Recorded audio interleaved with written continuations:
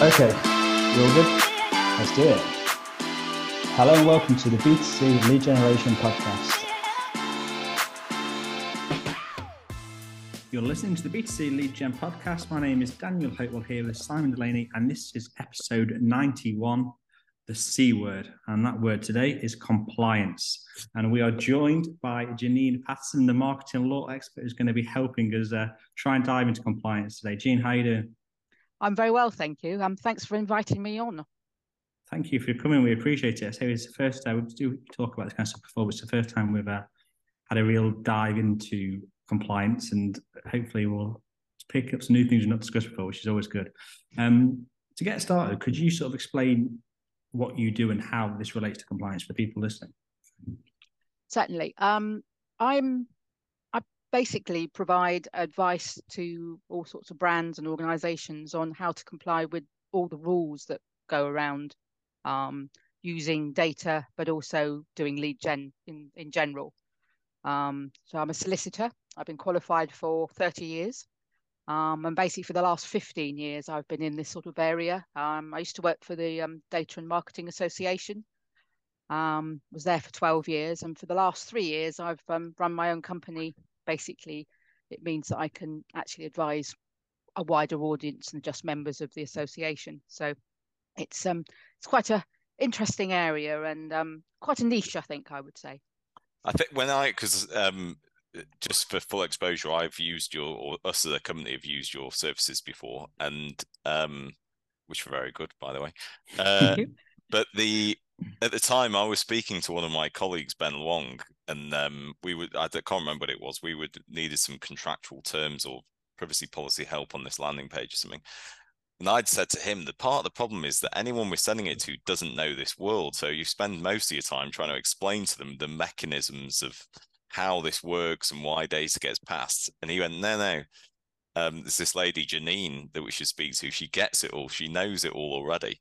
So that's why it's so great to have you on the podcast, because you're not here just from a compliance point of view and a legal standpoint of you actually understand the subject matter.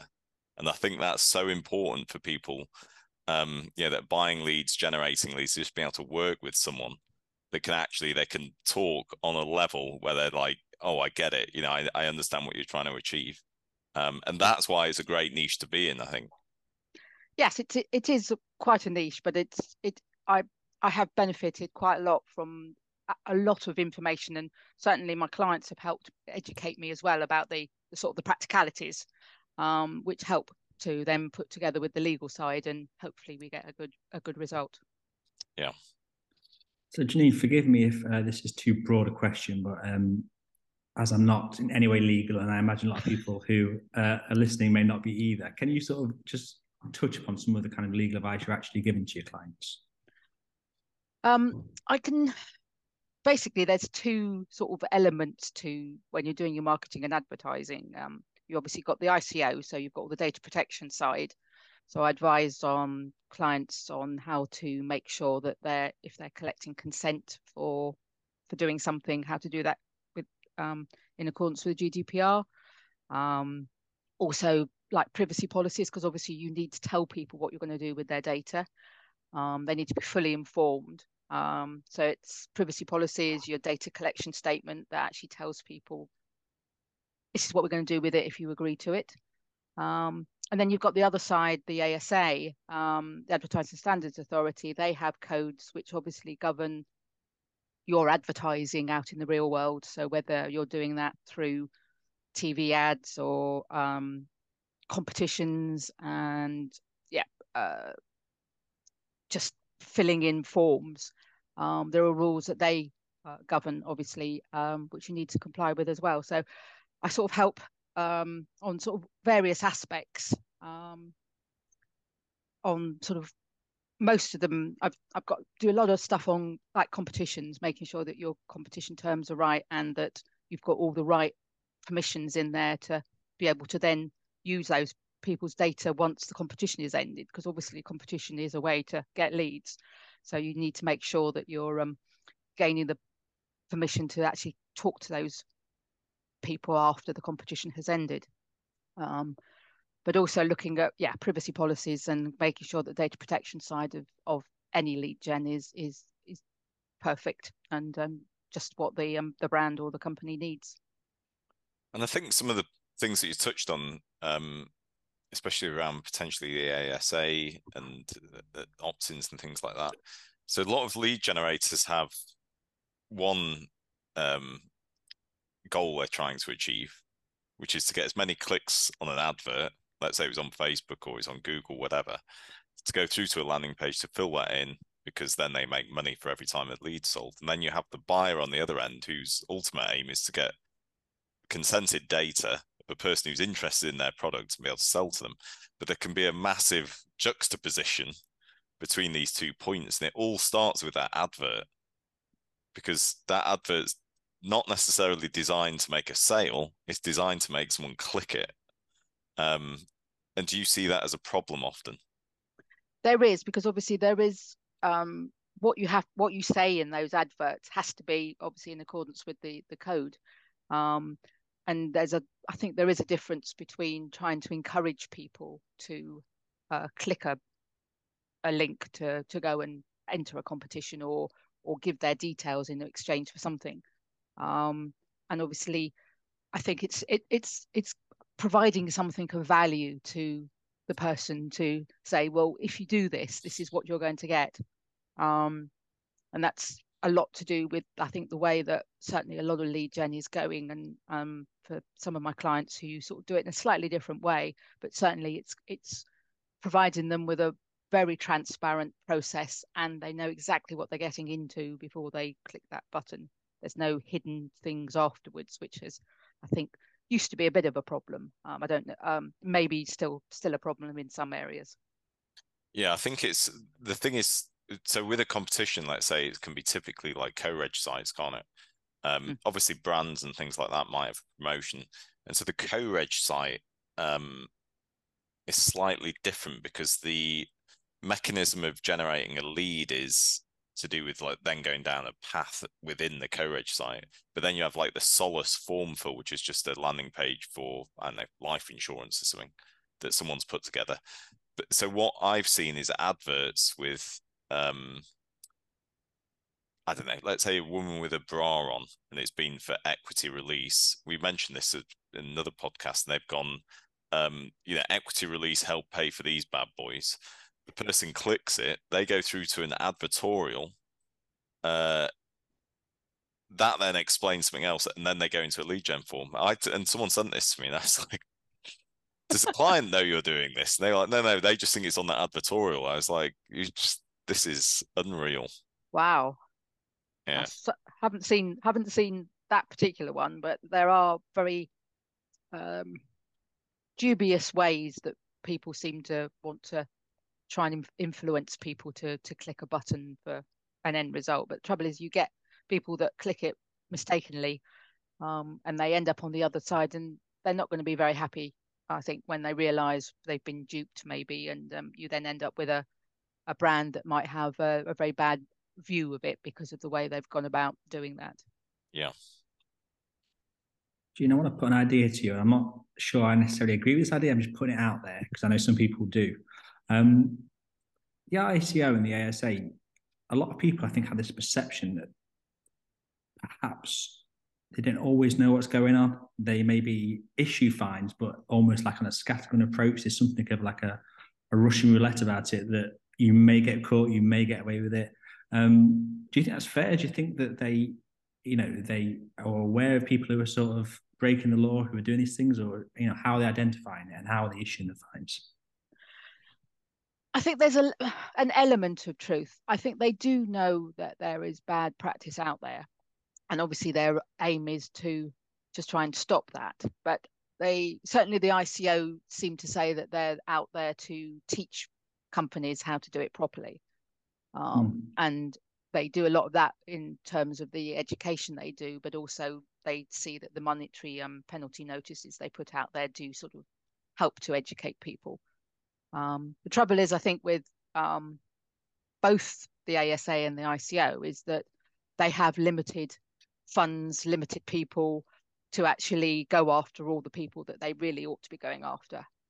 Some of the latest ones, recent ones, where they've gone after companies that have been not only breaching the law, but also some very dubious practices as well. With there's a few where they were breaching TPS, but the actual way they did the phone calls were basically being aggressive and basically trying to push the products they were selling to people who were vulnerable and had been targeted as such. They've sort of been exposed, which is quite good. And it's one of the things I say to anybody, that you might get investigated for a particular failing, like failing to take into account the TPS. But once they get inside your business, they'll look at everything, and all sorts of things can come to the surface that you might not really want people to know about. So I think they're doing their best, but they don't have the resources and the manpower to actually go after all the people that are doing it wrong. They also need the people complaining about it, which is certainly the ASA is the same one. If they get a lot of complaints, they will obviously investigate, but they can, and I suppose to a certain extent the ICO does as well, they can decide to investigate something off their own bat.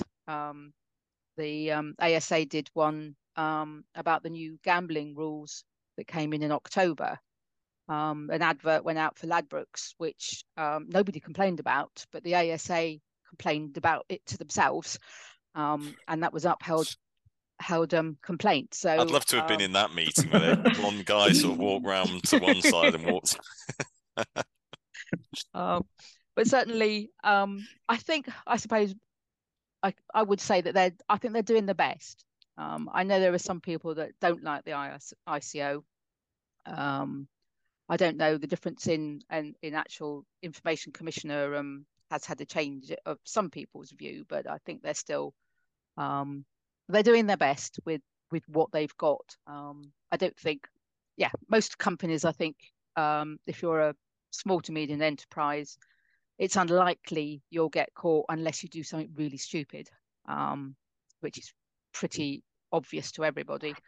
But it's not a reason not to do the right thing, I suppose. I think that's right. I mean, it's because we'll see instances of it, but it's, let's say, from a lead generator whose turnover is $250,000 a year, which is fine for them, but for the ICO, they've got their eyes on companies who are turning over multi-millions and, huge fines being issued. And so I think it can sort of slip under the radar. And this brings me nicely into just 2 points I wanted to ask you. So what we'll often see on landing page, and you get it a lot with co-registration sites, is co-sponsor, which is the partners tab, the opt-ins and whatever. What is the right way to do that? And because you'll see it on landing pages where it's a solace landing page for a particular product. So let's just say it was life insurance again, or broadband. And someone goes through, signs up to broadband. And then when they go to the end of their form, there'll be a tick box, or sometimes it's just written within the legitimate interest that is partners. And I think this is sometimes what can happen with the ICO, where there's sort of gray areas. And so people will make their own assumptions about those gray areas, and then they'll create the environment to exploit those gray areas, if you see what I mean. And you see some of them and think, this cannot be lawful, and it's one of these things where it's quite difficult to diagnose whether it is or not. Certainly, if you're a co-sponsor, you are a third party, so you should have a separate opt-in. If you're gaining consent, then you need that. And certainly if you're a third party and you want to be able to send email, then you're going to have to use consent anyway. So legitimate interests isn't going to be enough. Obviously, if they were doing like direct mail, then that's probably okay. But certainly most people want the ability to either SMS or email. So any co-sponsor needs to have a separate opt-in mechanism on that form, rather than it being tied up. And that's one of the major problems I see with all sorts of lead magnets, free webinars, or download this white paper or whatever. Lots of people are putting at the bottom of it one sentence that basically says if you agree to if you want to go on the webinar or you want to download this, you have to agree to, and it's got how God knows how many sponsors and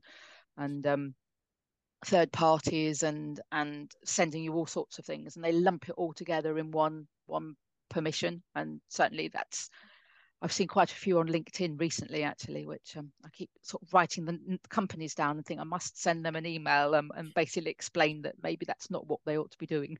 Yeah. And in terms of the lead buyers of lead generators potentially doing something wrong,